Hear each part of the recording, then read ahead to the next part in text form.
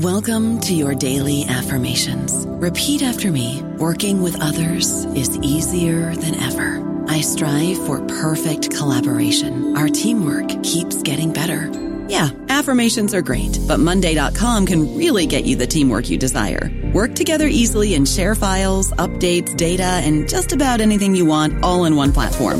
Affirm yes to start, or tap the banner to go to Monday.com. With Lucky Land Slots, you can get lucky just about anywhere. Dearly beloved, we are gathered here today to... Has anyone seen the bride and groom? Sorry, we're here. We were getting lucky in the limo and we lost track of time. No, Lucky Land Casino, with cash prizes that add up quicker than a guest registry. In that case, I pronounce you lucky. Play for free at LuckyLandSlots.com. Daily bonuses are waiting. No purchase necessary. Void where prohibited by law. 18+. Terms and conditions apply. See website for details. Hello, everybody. This is Marshall Poe. I'm the editor of the New Books Network, and I'd like to tell you that we have a new and improved website. It has 2 new features that we think you'll love. One of them is a vastly improved search engine, so that when you type in keywords, you'll get a bunch of episodes really quick. The other is the ability to create a listener account. And in that listener account, you can save episodes for later listening. So you can create a kind of listening list. We think these features are neat and we think you'll enjoy them. Please visit the site today.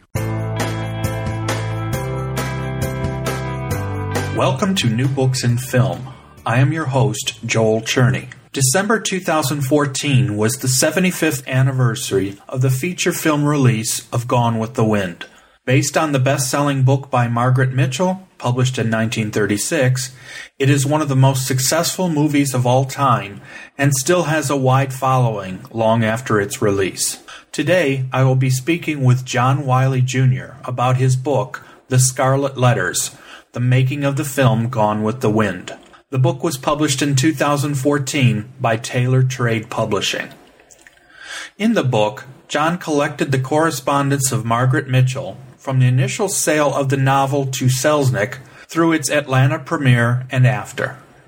In addition to the text of the letters, John provided detailed annotations that helped describe the making of the film from Margaret Mitchell's perspective. I hope you enjoy my conversation with John Wiley Jr. Welcome, John. How are you today? I'm just fine. How about you? Not bad. It's a little, as I was saying beforehand, I'm in Alabama, and it's a little rainy and cool, but we're supposed to get warm again by the weekend, so I'm not complaining. I think same thing for us. Hollywood just celebrated the 75th anniversary of the release of the film version of Gone with the Wind. And the film and Margaret Mitchell's book have been the subject of many books, documentaries, and other films even. However, you have added a great deal to the overall archive with your book of Mitchell's letters, this book we're talking about today. But before we get into the book itself, can you give me some of your background, particularly as it relates to this book? I know you are definitely an expert on Gone with the Wind, and how did your interest begin? I was 10 years old when I first saw the movie.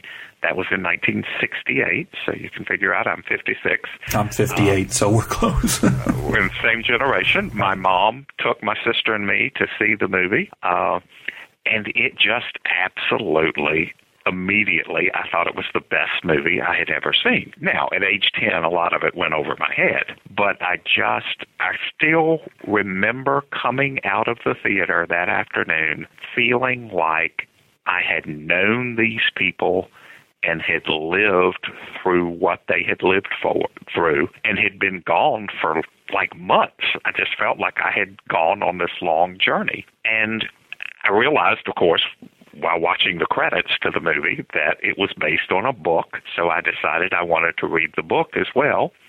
I checked that out of a bookmobile. I lived out in the county, so got it from the bookmobile. It took me a month to read it, and I liked the book even better than the movie. And so it just sort of took over my life. I began collecting, just started out with newspaper clippings, that kind of thing.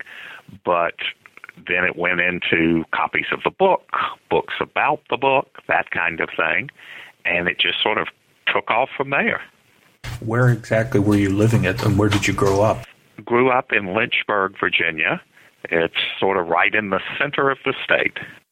Yeah, because Yeah, I was going to say, if at 10 years old you were reading the book Gone with the Wind, it's a pretty big book even now for people to read, and yet... Absolutely, but I tell people even today, when you first look at it, it's 1,037 pages. It can be intimidating, but once you start reading, it really is an easy read. And I think she did such a great job with the characters that it just catches you up and carries you along. So basically it sounds, so you saw it in 1968 when you were 10. That's probably about when I was a little later than then, because of course back then the only way to see it was, generally it had to be released in the theaters, because I don't think it showed on television until many years after that still. So, but I do remember going to an actual motion picture theater to see it as well. So I suspect we were similar as far as that aspect of first seeing the film and experiencing it. What kind of other work have you done about Gone with the Wind so far? Well, since really 1987, I've had a Gone with the Wind newsletter. It's currently called The Scarlet Letter, singular. My book title is The Scarlet Letters. It comes out quarterly. It is a printed newsletter, and I just sort of have covered all the news about Gone with the Wind, sort of historical articles, that kind of thing. This is actually my second book about Gone with the Wind. In 2011, with a co-author, Ellen Brown, we did a book that we really termed a biography of the novel Gone with the Wind. And it sort of told the story of how Margaret Mitchell wrote the book, how it was marketed, and then took it beyond her death. She actually died pretty early, in 1949, just 13 years after the book came out, but explored how her heirs and her estate continued to promote the book and make a whole lot of money out of it and sort of protect it all the way up through 2011, which was the 75th anniversary of the book. This second book, The Scarlet Letters, which, as you mentioned, is a collection of Margaret Mitchell's letters about the movie, really sprang from that first book because while we were doing the research, we, of course, went through Margaret Mitchell's letters, which are at the University of Georgia, and Ellen and I both commented during the research and during the writing about how hard it was to cut her letters when you quoted from them, because she just was such a good letter writer.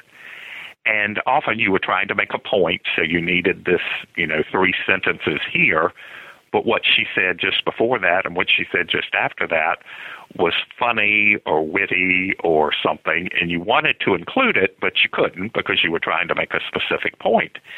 And so the more I thought about it, I thought, well, why not give people the opportunity to read her letters in their entirety and see how witty she was, how funny she was, and give, which I think is a very unique perspective, the making of this incredibly famous movie from the perspective of the author, who really was on the outside looking in, but not quite as outside as she would like you to believe. We'll talk about that in more detail in a minute, but you're right. Much of the early correspondence goes a lot into how she has nothing to do with it. She said she wasn't going to have anything to do with it. She wasn't involved. And yet, as you pointed out, it's probably not as 100% as she seemed to say in the letters. Absolutely. I think just natural curiosity took over, as well as, and I think I say this in the introduction, almost a maternal interest in it. She says, I sold the book, you can do whatever you want to. But this was like a child. This was her baby. She wanted to see what they were doing in bringing her book to the screen. Yeah, I've read similar comments from other authors particularly popular authors who have been in the same boat where they sold their material to someone for a film or television or something else, and as much as they know that they can't control, in fact have, generally speaking, no involvement at all, it doesn't stop them completely from wanting to comment on what actually happened with their material. Absolutely. Totally understandable. I was going to ask you about the source of the correspondence, and you've indicated already that it's at the University of Georgia. Is that what you said, the University of Georgia? Yes, that's correct. Was it difficult? I mean, is the material there in reasonably good order? Is it well indexed? Was it something where you didn't have to spend a large amount of time doing digging, or was it a matter that you sort of had to do a little bit of detective work to make sure you knew at all times what you were looking at? It involved a lot of detective work. The collection is easy to access in certain ways, but not in others. And I think this is pretty common for most libraries and scholarly institutions. When the university got the material, and they got it from Margaret Mitchell's brother in sort of beginning in the late 70s, I think, they made the decision to keep all of the material filed as it was in the original file cabinets that were in Margaret Mitchell's apartment and then in her brother's office. It was done alphabetically. So you really had to know whose letters you wanted to see. It wasn't done topically. It isn't done chronologically. So, and of course, certain ones of them are easy. You wanted to see any letters she wrote to Clark Gable, to David Selznick, to Kay Brown, that kind of thing.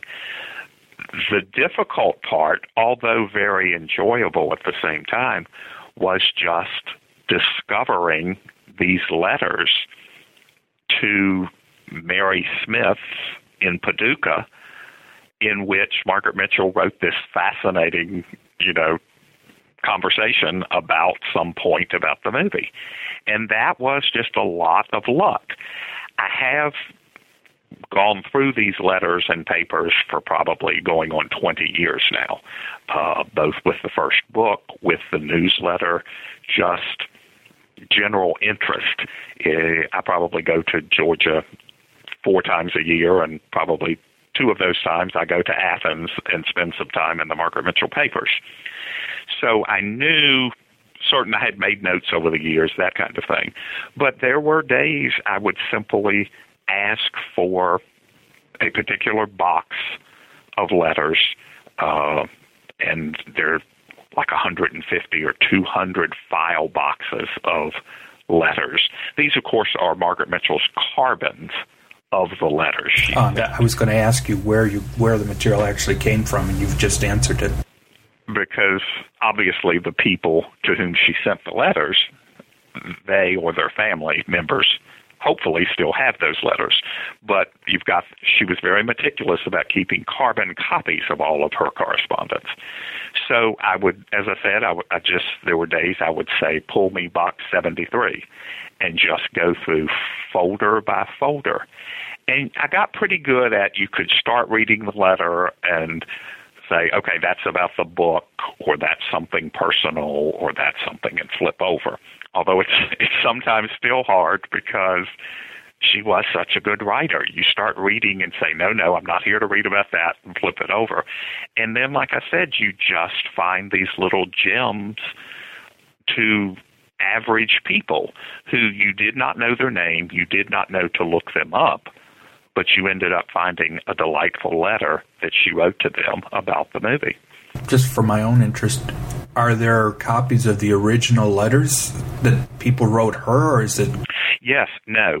You have the original letters that people wrote to her. Then you have her carbons of her replies.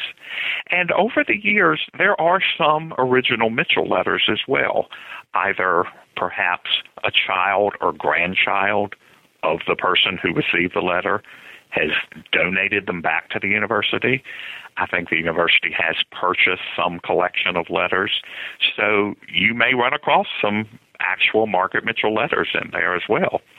So, therefore, of all the file cabinets and material you had to go through, are there parts of the correspondence that you chose not to include related to Gone with the Wind in the movie, or were you pretty meticulous about making sure that you got as much as possible, or was it more of a matter of trying to find the material that you thought would be most illuminating or most interesting? I tried to include as much of each letter as I could. The only things I really cut out were things that were too repetitious. Maybe she had said this particular paragraph 3 times before in different letters. I wanted some repetition because I wanted people to get an idea of, my gosh, 10,000 people ask her the same question, and she very politely responded to each person, usually with the same answer, but a little different in each case. So cut out some repetition and would cut out personal things, not controversial things, but just, maybe she spent a paragraph talking about sister so-and-so had been sick and had gone to the doctor.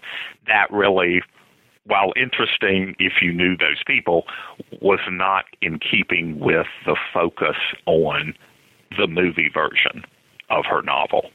So that's really the only things I trimmed. And, of course, I show that with ellipses.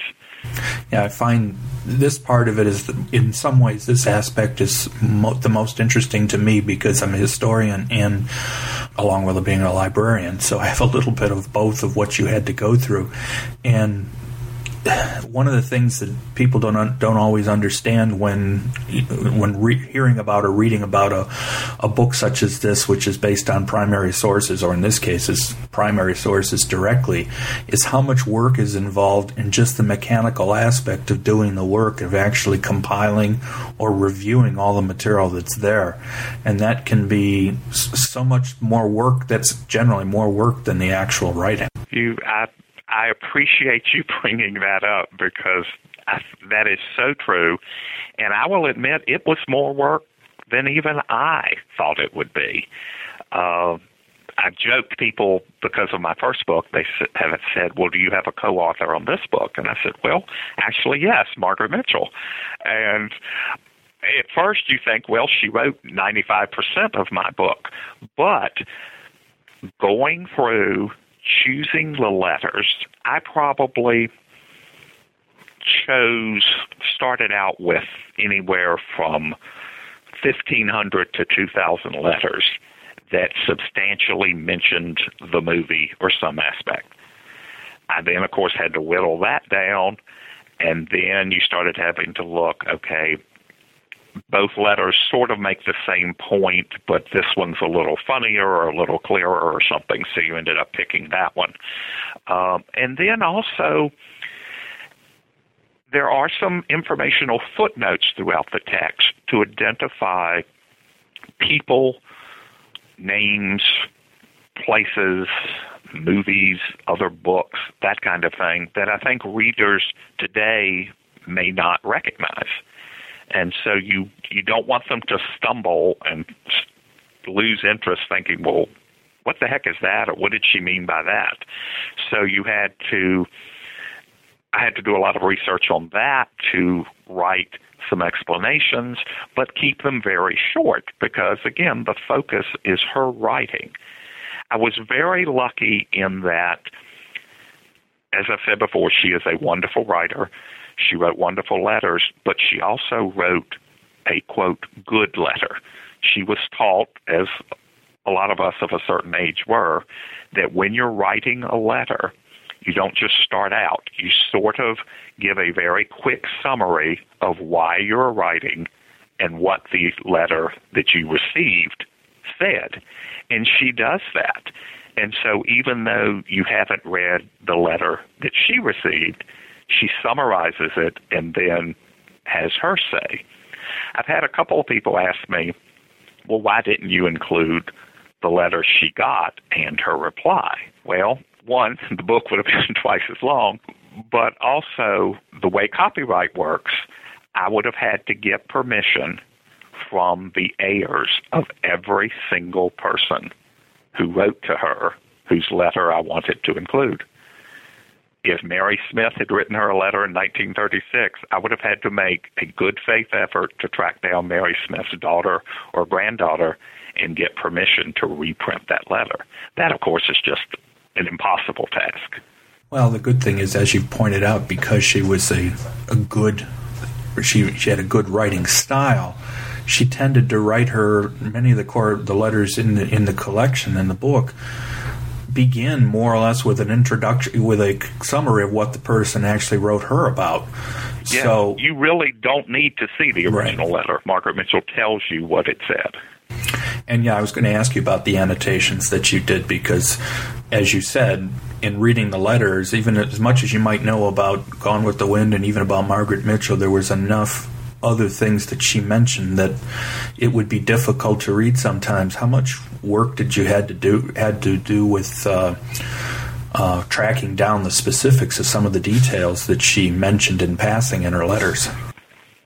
Some of them were relatively easy. Others took, literally days and days of going down this path. No, that didn't work. Going down here. She would often a phrase or something, and you would almost have to go back to the newspapers of the period to see what she was talking about. Maybe it was some political event of the time or something, and you would read some of those and think, oh, okay, that's what she meant. President Roosevelt said this in a speech. That's what she was referring to. Now, I probably could have put twice as many informational footnotes as I have, but I, again, did not want to interrupt the flow. And so a lot that I wrote were edited. I edited out. I just said, that's interesting to know, but I don't think you have to know it to make sense of the story. Yeah, I did find generally in reading that, first off, because of the amount of repetition of certain topics, after a while you pretty much know the background of what she's talking about from previous letters, but yes, your commentary or your additional annotations definitely help to show the entire story. And actually, your introduction did a pretty good job of presenting some of the issues that appeared regularly in the correspondence, so it wasn't a surprise when we got through, with some of those aspects. I found it interesting that you even included some of her telegrams that she sent related back in that period of time. If you wanted to get in touch with somebody quickly and it wasn't easy to phone somebody or to call somebody, telegrams were still incredibly popular as a quick way to get a hold of someone. Absolutely, because especially in the 30s, long-distance telephone calls were extremely expensive. And difficult. And you did that only in a dire emergency. It was so much simpler and cheaper to send a telegram. And she could be rather wordy. So some of the telegrams, but I find just the telegraphic style to be interesting. I think people, again, younger than a certain age, they're really not even sure what a telegram is. But I think that added a special sort of period touch to have her, instead of you've got this lengthy, well-written, full-sentence letter, you've got some of these telegrams that just get to the point. Well, it also helps with the cultural background of the writing. So much of when you read things like this, you're getting a background of culture and just the way people lived. And even as you said, as expensive as long distance phone calls could be, telegrams could be expensive because you paid by the word. And so her longer telegrams were probably pretty expensive all by themselves. But they also gave you a written record of what had been said, something that you really didn't have because very few people, if anyone, recorded their phone conversations back then. Let's start to talk a little bit about some specifics within the book. You followed a chronological style, which, of course, structure, which makes sense, obviously. And the early letters pretty much start almost from the moment she sold the film rights. And in fact, there's a little bit of a few letters that were about even before the rights were sold. And then she begins to almost immediately have to respond to people thinking that she was closely involved in the making of the movie. Can you talk about some of the issues that she was running into during this early period of the pre-production and the sale of the rights? As you mentioned, it does start out before she sold the rights, and then she was questioning, is anybody even going to buy the rights to this? This is not going to be easy to make into a movie. It's so big. There's so many characters. So she was questioning, why would anybody buy this book? Once it was sold, it was an immediate hit. And when the public found out it was coming to the silver screen, they just went nuts. They wanted to be in the movie. They wanted someone they knew to be in the movie. They wanted their favorite actor to be in the movie or actress. They wanted to loan to the movie people their grandmother's house to film there, their grandmother's dress. They wanted to write songs for the movie. And all of these people wrote to Margaret Mitchell and made these offers. She, being Southern lady, very polite and very appreciative of their interest, answered almost every single letter she received. And there were times she was receiving hundreds, if not thousands, of letters a week. And she sat down and answered almost every one of them. One of the things, as you say, that gets somebody deciding, well, they personally would be the perfect Scarlett O'Hara, or articles. The other thing that was pretty obvious is that she was carefully reading the newspapers and magazines. Anytime she was mentioned in any way, shape, or form, she clearly was paying attention, because many of the letters are either to a newspaper person who wrote something that she felt was in error, or someone else, a publicist, to try to make sure that she would get certain things corrected, and including gossip columnists. Yes, she was very, very intent on making sure that what was put out there about her was accurate. And as happens today, of course now with the internet it happens, tenfold, but rumors popped up. And she could say something in an interview or a letter that perhaps she had strained her eyes. Well, by the time it went through, 6 or 8 people and ended up in a newspaper somewhere, she was blind.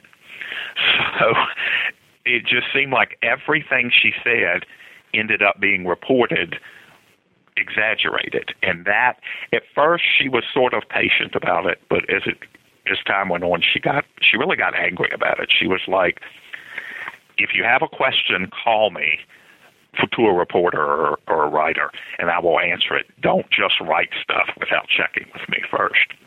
Yeah, one of the early rumors that she consistently was trying to quash was that she somehow had a niece that she was pushing to be in the film. And she was constantly saying, number one, I don't even know who this person is. They certainly aren't not my niece. They're not related to me in any way. And it seemed like it was a rumor that she was regularly having to deal with. Yes, and those things, as they even do today, you can quash a rumor, and then 6 months or a year later, it pops up somewhere else, and people just are off and running. And again, Gone with the Wind was so incredibly popular. Anything about her, about the book, about the movie was just fascinating, and the media, which was basically back then newspapers and magazines, just picked it up and ran with it. Yeah, because, as you say, there was just so much. In fact, it was interesting how quickly the book was sold to the movies back then. I don't know in general how quickly books were sold, but I know nowadays, or especially in the last maybe 30 or 40 years, it's become more obvious that, and this happened in this case, where the movie studios actually had copies of the book, had galley proofs of the book before it even came out. So there was major publicity going on in Hollywood even before the book was released. And again, when looking back, it's easy to see, oh my gosh, this just has movie written all over it. But it also was, as Margaret Mitchell pointed out, it was an enormously long book with many, many characters, covered more than a dozen years, very complex storylines. It was not an easy movie to make. Well, yeah, especially since so many, like you say, the characters and the importance of characters, they all had to be, the number of important characters, even supporting roles, that just the concept of, okay, how you cast something like this, especially in the studio system where just picking in nowadays, and a producer can say, I want so-and-so for the movie, and the chances are it's not going to be a problem if the person wants to do it. Back then, and you can meet their price. Right. Talk a little bit about that, because didn't it affect the studio system? Definitely reduced or slowed down the production, particularly as it related to Clark Gable's involvement, right? Absolutely. And I think part of that was why David Selznick, who eventually purchased the movie rights and made the film, was a little hesitant. He was an independent studio. He did not have a lot of actors and actresses under contract to him, and he knew it was going to be a lot of trouble to get these other actors and actresses from other studios. Pretty early on, Clark Gable kind of surfaced as the public's choice for Rhett Butler. Clark Gable was under contract to MGM. Interestingly, MGM was located about a mile from Selznick's studio in Culver City and was run by Louis B. Mayer, who just happened to be David Selznick's father-in-law. So I've always thought that little bit of family probably added some extra layers of interest to it. But to get Gable, Selznick would have to go through MGM. MGM was not big on loaning out its stars to other studios. And once Selznick had purchased the rights and the book took off and was just huge, MGM suddenly sort of was kind of interested in Gone with the Wind. And at one point, Selznick even, I don't know that he seriously considered, but he sort of discussed an offer from MGM, who stepped in and said, well, why don't we buy the rights from you? We'll make the movie with Gable and, do it proud. But by then, he had really taken this book to heart. He wanted to make this movie, his independent studio. But he looked for other Rhett Butlers. He looked at Gary Cooper, Ronald Colman, people like that. But it all kept coming back to Clark Gable. And so finally he realized he had to have Gable. So he had to deal with his father-in-law, who was not very generous. MGM put up half of, at that time, what they considered how much the movie would cost, loaned Gable, but got half of the profits from the movie. So Selznick had to give away half of the movie just to get Clark Gable. But I think anyone who's seen the movie, he did the right thing. I mean, Gable is Rhett Butler. And of course, this basically slowed down the making of the film because, if I remember it correctly, very little was done in 1938. That is true. It was sort of a twofold reason. Selznick had a contract with United Artists to distribute his films. That contract ran through the end of 1938. Therefore, for MGM to distribute the film, which was part of the deal, it could not come out until 1939. So he delayed it some for that, but he also was looking for the right person to play Scarlett, which was a whole different set of issues. And then Selznick also sort of wanted to give himself some time, let the book not be quite as fresh in the minds of the movie-going public, because he was afraid if they were too close to it, he knew up front he was going to have to cut scenes and characters. He wanted it to be a little time so they wouldn't be quite so judgmental, if you will, on the fact that, well, he cut out my favorite character. I know also that some of the correspondence in during the early part of the book deals with regular correspondence she was getting from the author, or the screenwriter, and including some meetings. And there was a lot of back and forth where she was writing him, and a lot of that had to do with questions as to whether how involved. This goes back to the question of how involved she was in the actual filmmaking process, and it comes through in a lot of the correspondence, not only with him but with the studio and with other people, as to what her actual involvement was as far as the writing in particular of the screenplay. And I think the screenwriter, of course, was Sidney Howard. Howard had a lot of questions and was sort of under the assumption that she would help him.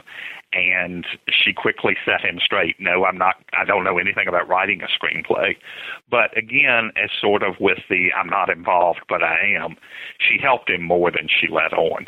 He would have questions about historical things, and she would go do some more research and say, well, no, they didn't have any iron balconies in Atlanta, and that kind of thing. So she did help him with that. Of course, then Victor Fleming was the final director, but some of the early correspondence brings up, most people who are familiar with Gone with the Wind in detail know this, but if you're only a casual fan, you might not know that the original director of the film was not Victor Fleming. True. It was George Cukor, whom Margaret Mitchell did meet. He came to Atlanta. She really liked him. They hit it off.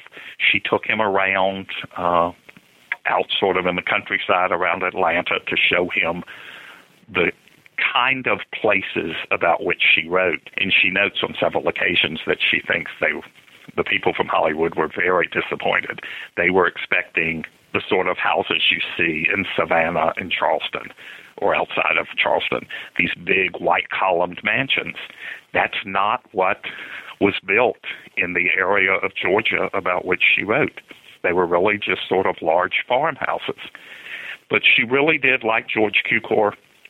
He worked on the movie from 1936, began filming the movie, but he and Selznick just didn't see eye to eye on it, and he was fired in February of 1939, and Victor Fleming came in.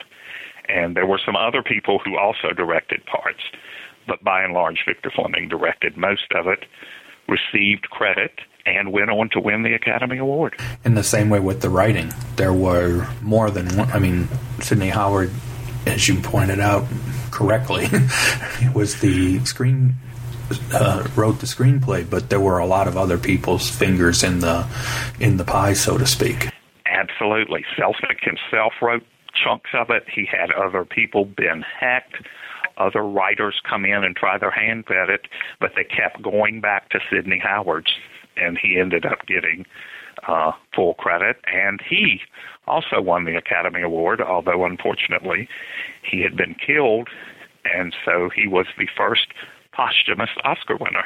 So, but then of course in the book then, as we get into 1939, and people just think of that for a second, that when was the actual considered first day of filming? They filmed sort of the Atlanta fire sequence in December, but the actual first day of filming was January 26th, and they were pretty much done at the end of June, which is an amazing fact. That's what I was going to bring up. You look at it and you think to yourself, this entire film ended up being 4 hours almost to film, and plus a lot on the cutting room floor probably. The entire thing was filmed in 6 months and released 6 months later. Absolutely. Unheard of in today's time. Sometimes movies takes 2 and 3 years. Right, and that's the part. I mean, and especially on a spectacle level, it's one thing to have him to do a quick film where it's mostly dialogue and maybe the settings are simple, but here we had a Technicolor film, which still was very rare at the time. I mean, we know we had a couple of very unusual color films came out in 1939 between Gone with the Wind and The Wizard of Oz, but still there was a lot more Technicolor as a concept. Added a great deal to the overall technical issues and the how complex the filmmaking was. Absolutely. So as you've already mentioned, 1939 was an interesting year for her in that not only was the movie being produced, but then the premiere was at the end of the year in Atlanta. Talk a little bit about some of the issues that were coming up regularly in her correspondence during the actual making of the film, because you actually split 39 into 2 chapters because there was so much new material, so much material, particularly around those 2 aspects, the actual making and then the post-production and premiere. Yes, that was one of those things I learned along the way. When you first start a book, I'll just do a chapter per year. But as you mentioned, 39, there was so much there, I had to break it up. While the filming was going on, sort of the first half of 1939, people, once they settled on Scarlett, she had a few letters of they didn't want a British actress playing Scarlett, that kind of thing. But once filming started, the questions became more along the lines of, well, I'm going to California. Do you think you can get me on the set? That kind of thing. As filming wrapped up and they started talking about the premiere, things just jumped up to another level. Everybody was writing her, I must be at the premiere. Can you help me get tickets? Or when the stars come to Atlanta, can you get Clark Gable to come speak to my garden club? And you laugh at some of the things people asked. And again, she would say, I have nothing to do with that. You need to talk to the movie people, that kind of thing. So, but and I think she uses this phrase, it gets faster and funnier by the hour. And it really does. The tempo of the letters just picks up the closer you get to premiere date, and all the crazy things people want, and people want her to come to parties, and they want her to do this, and I think you get a good feel for all the craziness she was going through.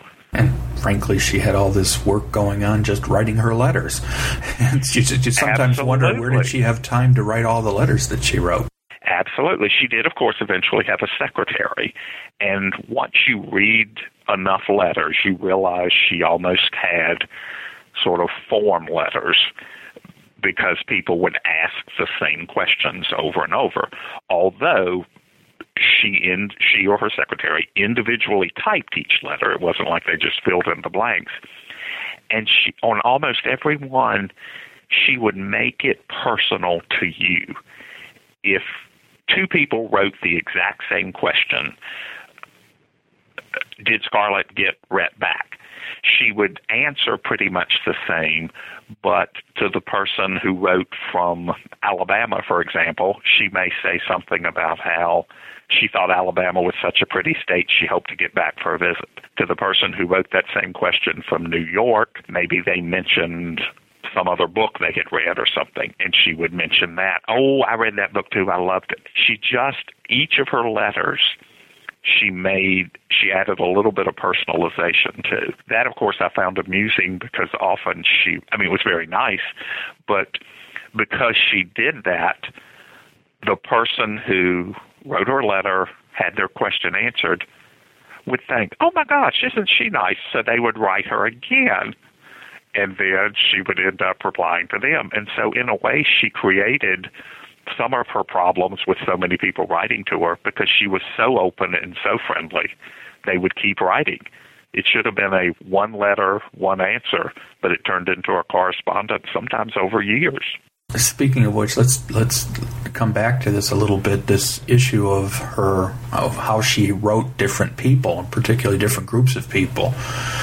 One of the things you can tell pretty quickly is that when you didn't even need to see specifically who she was writing to, sometimes just by the tone of the letter, you could tell, okay, was this a reporter? Was this somebody from the studio in particular where she had a lot of correspondence, or was this a family member or somebody she knew well where she could be a little more free or flip with some of the things she said, so you can very quickly, just from reading the letters, you can see the different tone that she took. Her writing style would be much more formal with some groups or some people versus a more informal style with people she knew well. absolutely. And I find that fascinating that you mentioned that you can. Once you get into this, you don't really even need to look at who she wrote to. You can say that's, if not to a particular person, certainly to a particular group of people.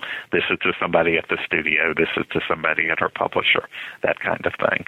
And most of her letters are very friendly, but you could get her riled up, and she would write you a letter and put you in your place.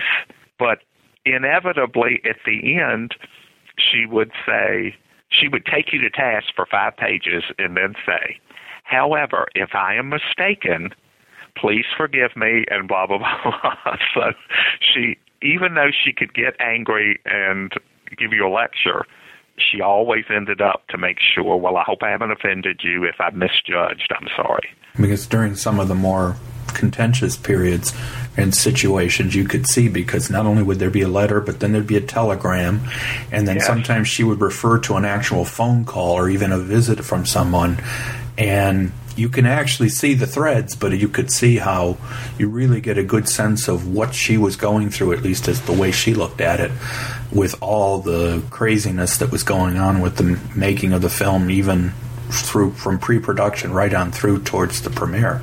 Yes, and we mentioned before how phone conversations, weren't recorded, but as you get later files of letters, if it was a major issue, there would be handwritten notes taken from, I talked to so-and-so on this date, this is what we talked about. So she made notes because she got to the point where this written record, she sometimes needed to refer back to, whether for legal reasons or just somebody would write her 5 years later and say, well, you told me this, and she would say, no, according to the letter I wrote you on this date, this is what I said.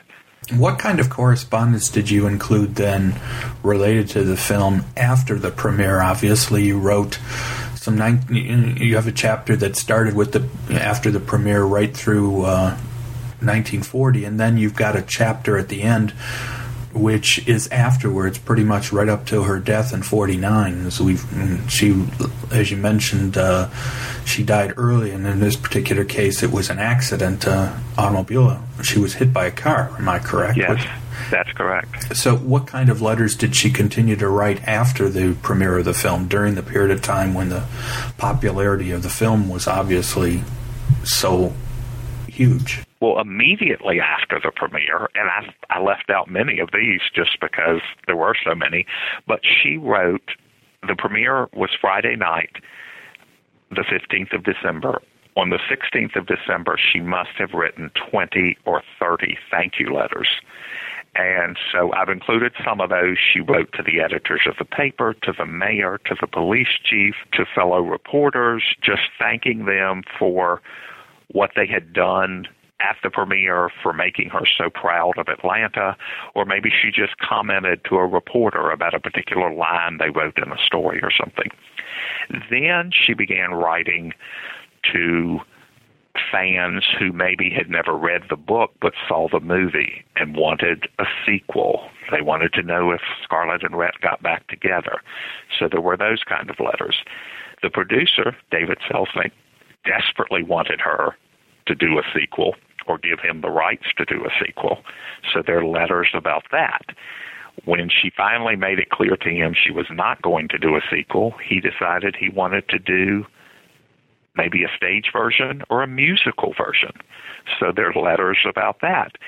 Then as the movie opened overseas, it did open in England really during the war, and of South America, but in great parts of Europe and Asia, it did not open until after World War II, really sort of the late 40s. She started getting letters from people overseas who had seen the movie. And something else I found fascinating, every year from the time the movie came out, the producer sent Margaret Mitchell a Christmas gift of some sort. So she would always write him to thank him for the gift, and then just sort of bring him up to date on what she had been doing and said, I'm following your career and that kind of thing. So she kept in touch with him. There's a wonderful letter that she wrote to Clark Gable after his wife, Carol Lombard, was killed in a plane crash. She wrote to Vivian Leigh when she appeared in plays. She wrote to Olivia de Havilland. She wrote to Hattie McDaniel, who played Mammy. So she kept in touch, not a lot, but occasionally with people in the movie. And so there's just an assortment of letters because the movie continued to generate interest, and people would write to her, and she would politely reply. Speaking then of all the letter reading that you did, do you feel like, I mean, I know specifically you pretty much minded as far as her correspondence for the films, but did you see signs that there might be other books, not necessarily that you would do, but that somebody might be interested in doing with some of the other correspondence that you read? I mean, you had to pull out a lot of material, but there was obviously a lot of material you didn't include because it wasn't germane. Absolutely. There absolutely are other books in general in those papers. I think there are other collections of letters. She did a great deal of philanthropic work. The main thing that surfaced maybe 10 years ago was that in the 1940s, she anonymously made donations to Morehouse College in Atlanta to help black medical students get their education. And so there were many doctors, black doctors in the South, who did not know for years and years that their education came about because Margaret Mitchell helped pay for part of it. So you've got that. You've got just their letters about, a lot of letters about World War II. Her book was translated into many foreign languages. She basically ran this business from her apartment in Atlanta all over the world during World War II. So she ran into a lot of copyright issues. After the war, she ran into issues where her publishers, there were several who were Jewish and had disappeared during the war. So there were those kind of issues. She sent care packages overseas after the war. There are a whole lot of just fascinating things. As I said, when I went through the files just casually, it was hard not to read every single letter because almost all of them contained a little interesting tidbit or something. But again, I had to say, okay, it's not about the movie. Move on. Is there much correspondence that she wrote that you saw that when she was writing the book, or is it more so, did she keep pretty much to herself to a large extent when she was writing? She was very private when she was writing. There are some letters basically to her husband's family in which the book is mentioned briefly. She pretty much wrote the book, and she and her husband were the only ones who were kind of reading it along. Some friends knew she was working on something, but they really didn't know about it. So unfortunately, there are not a lot of letters before late 35. Interestingly, after she died, which I said before was in 1949, her husband said that she had told him she wanted all of her papers destroyed after her death. He unfortunately did destroy most of the manuscript of the novel, but he also began destroying letters. And her secretary spoke up, and then I think he quickly realized that a lot of these letters would come in handy for legal reasons, business reasons, that kind of thing. So he did stop destroying most of the letters. And I mentioned this in a note, that there are some files of letters that the folder is there, but when you open it, there's a little note handwritten either by John Marsh, her husband, or Margaret Ball, her secretary, that detail this correspondence dated here to here was destroyed on this date. And so when you see those, you're just like, oh, what was in that folder? I think from what we've been able to gather, most of the correspondence destroyed was personal correspondence. It was, she was talking about things that weren't related to the book or the movie. But there are some files that you have some letters of hers to them, and you wonder that, and say 3 of, 20 or 30 letters survived, you wonder, what did those other 17 letters say? Mm-hmm. Well, as I sort of said earlier on, this is part of the issue when you deal with primary sources of any sort, whether it's for something like this or anything else. You have to go with what you have, but you also have to be careful not to either assume what's in that material, or you can't always even say you're telling an entire story. You can only tell with what you have. Absolutely. And it's something you as the author or an editor have to consider in your entire process. Yes. And I did note that there were a couple of files specifically that I really hoped to see and think they would have been related based on some other things.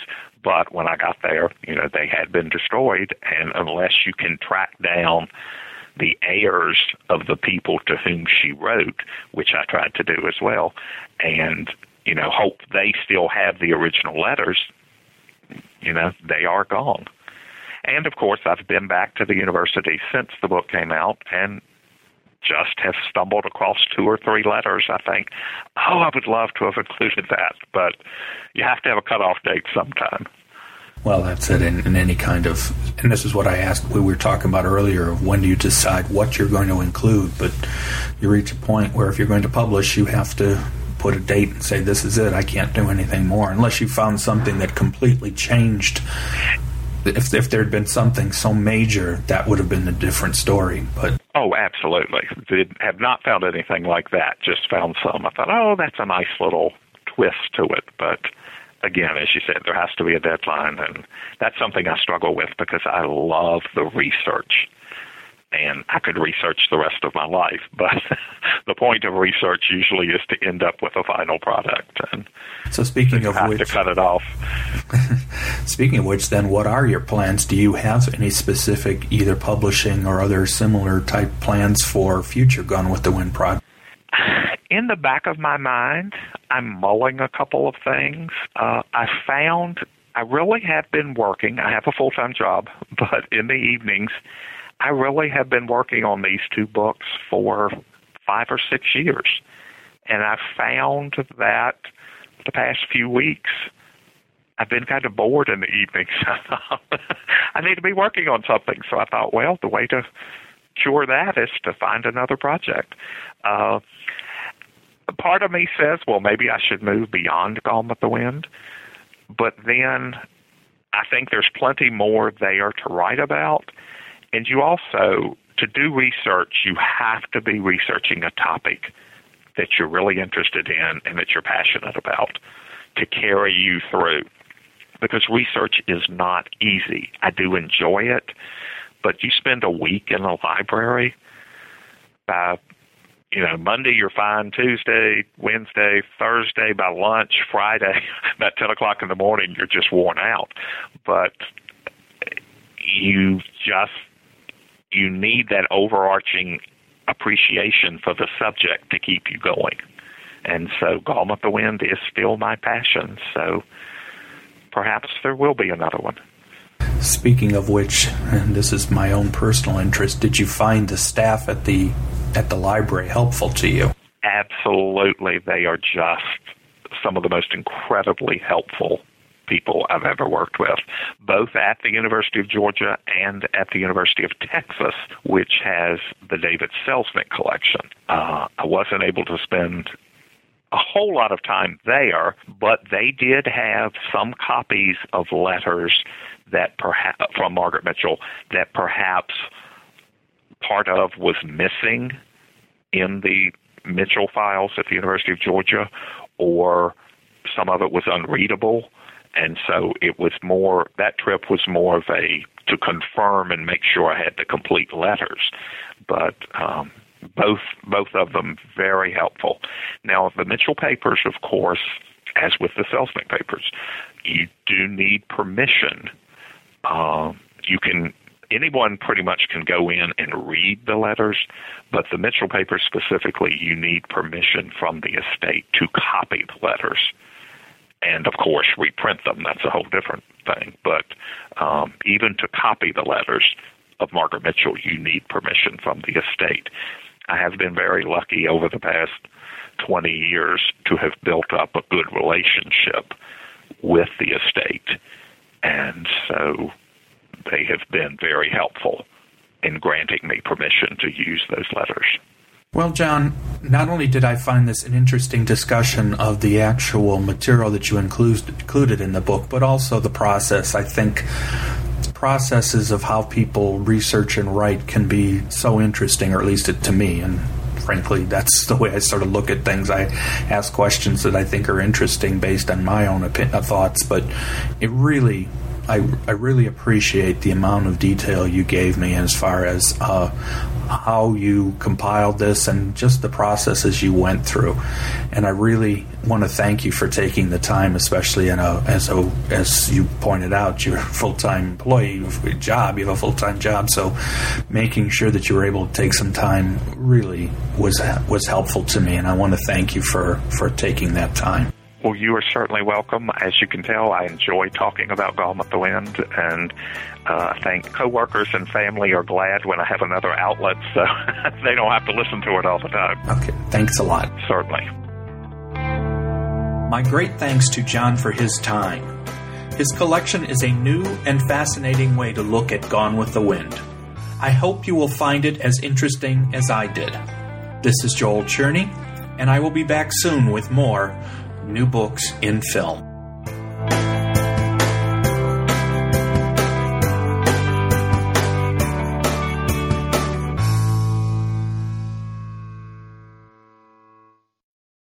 Hey guys, it is Ryan. I'm not sure if you know this about me, but I'm a bit of a fun fanatic when I can. I like to work, but I like fun too. It's a thing. And now the truth is out there. I can tell you about my favorite place to have fun. Chumba Casino. They have hundreds of social casino style games to choose from with new games released each week. You can play for free anytime, anywhere. And each day brings a new chance to collect daily bonuses. So join me in the fun. Sign up now at ChumbaCasino.com. No purchase necessary. VGW Group. Void where prohibited by law. See terms and conditions. 18+.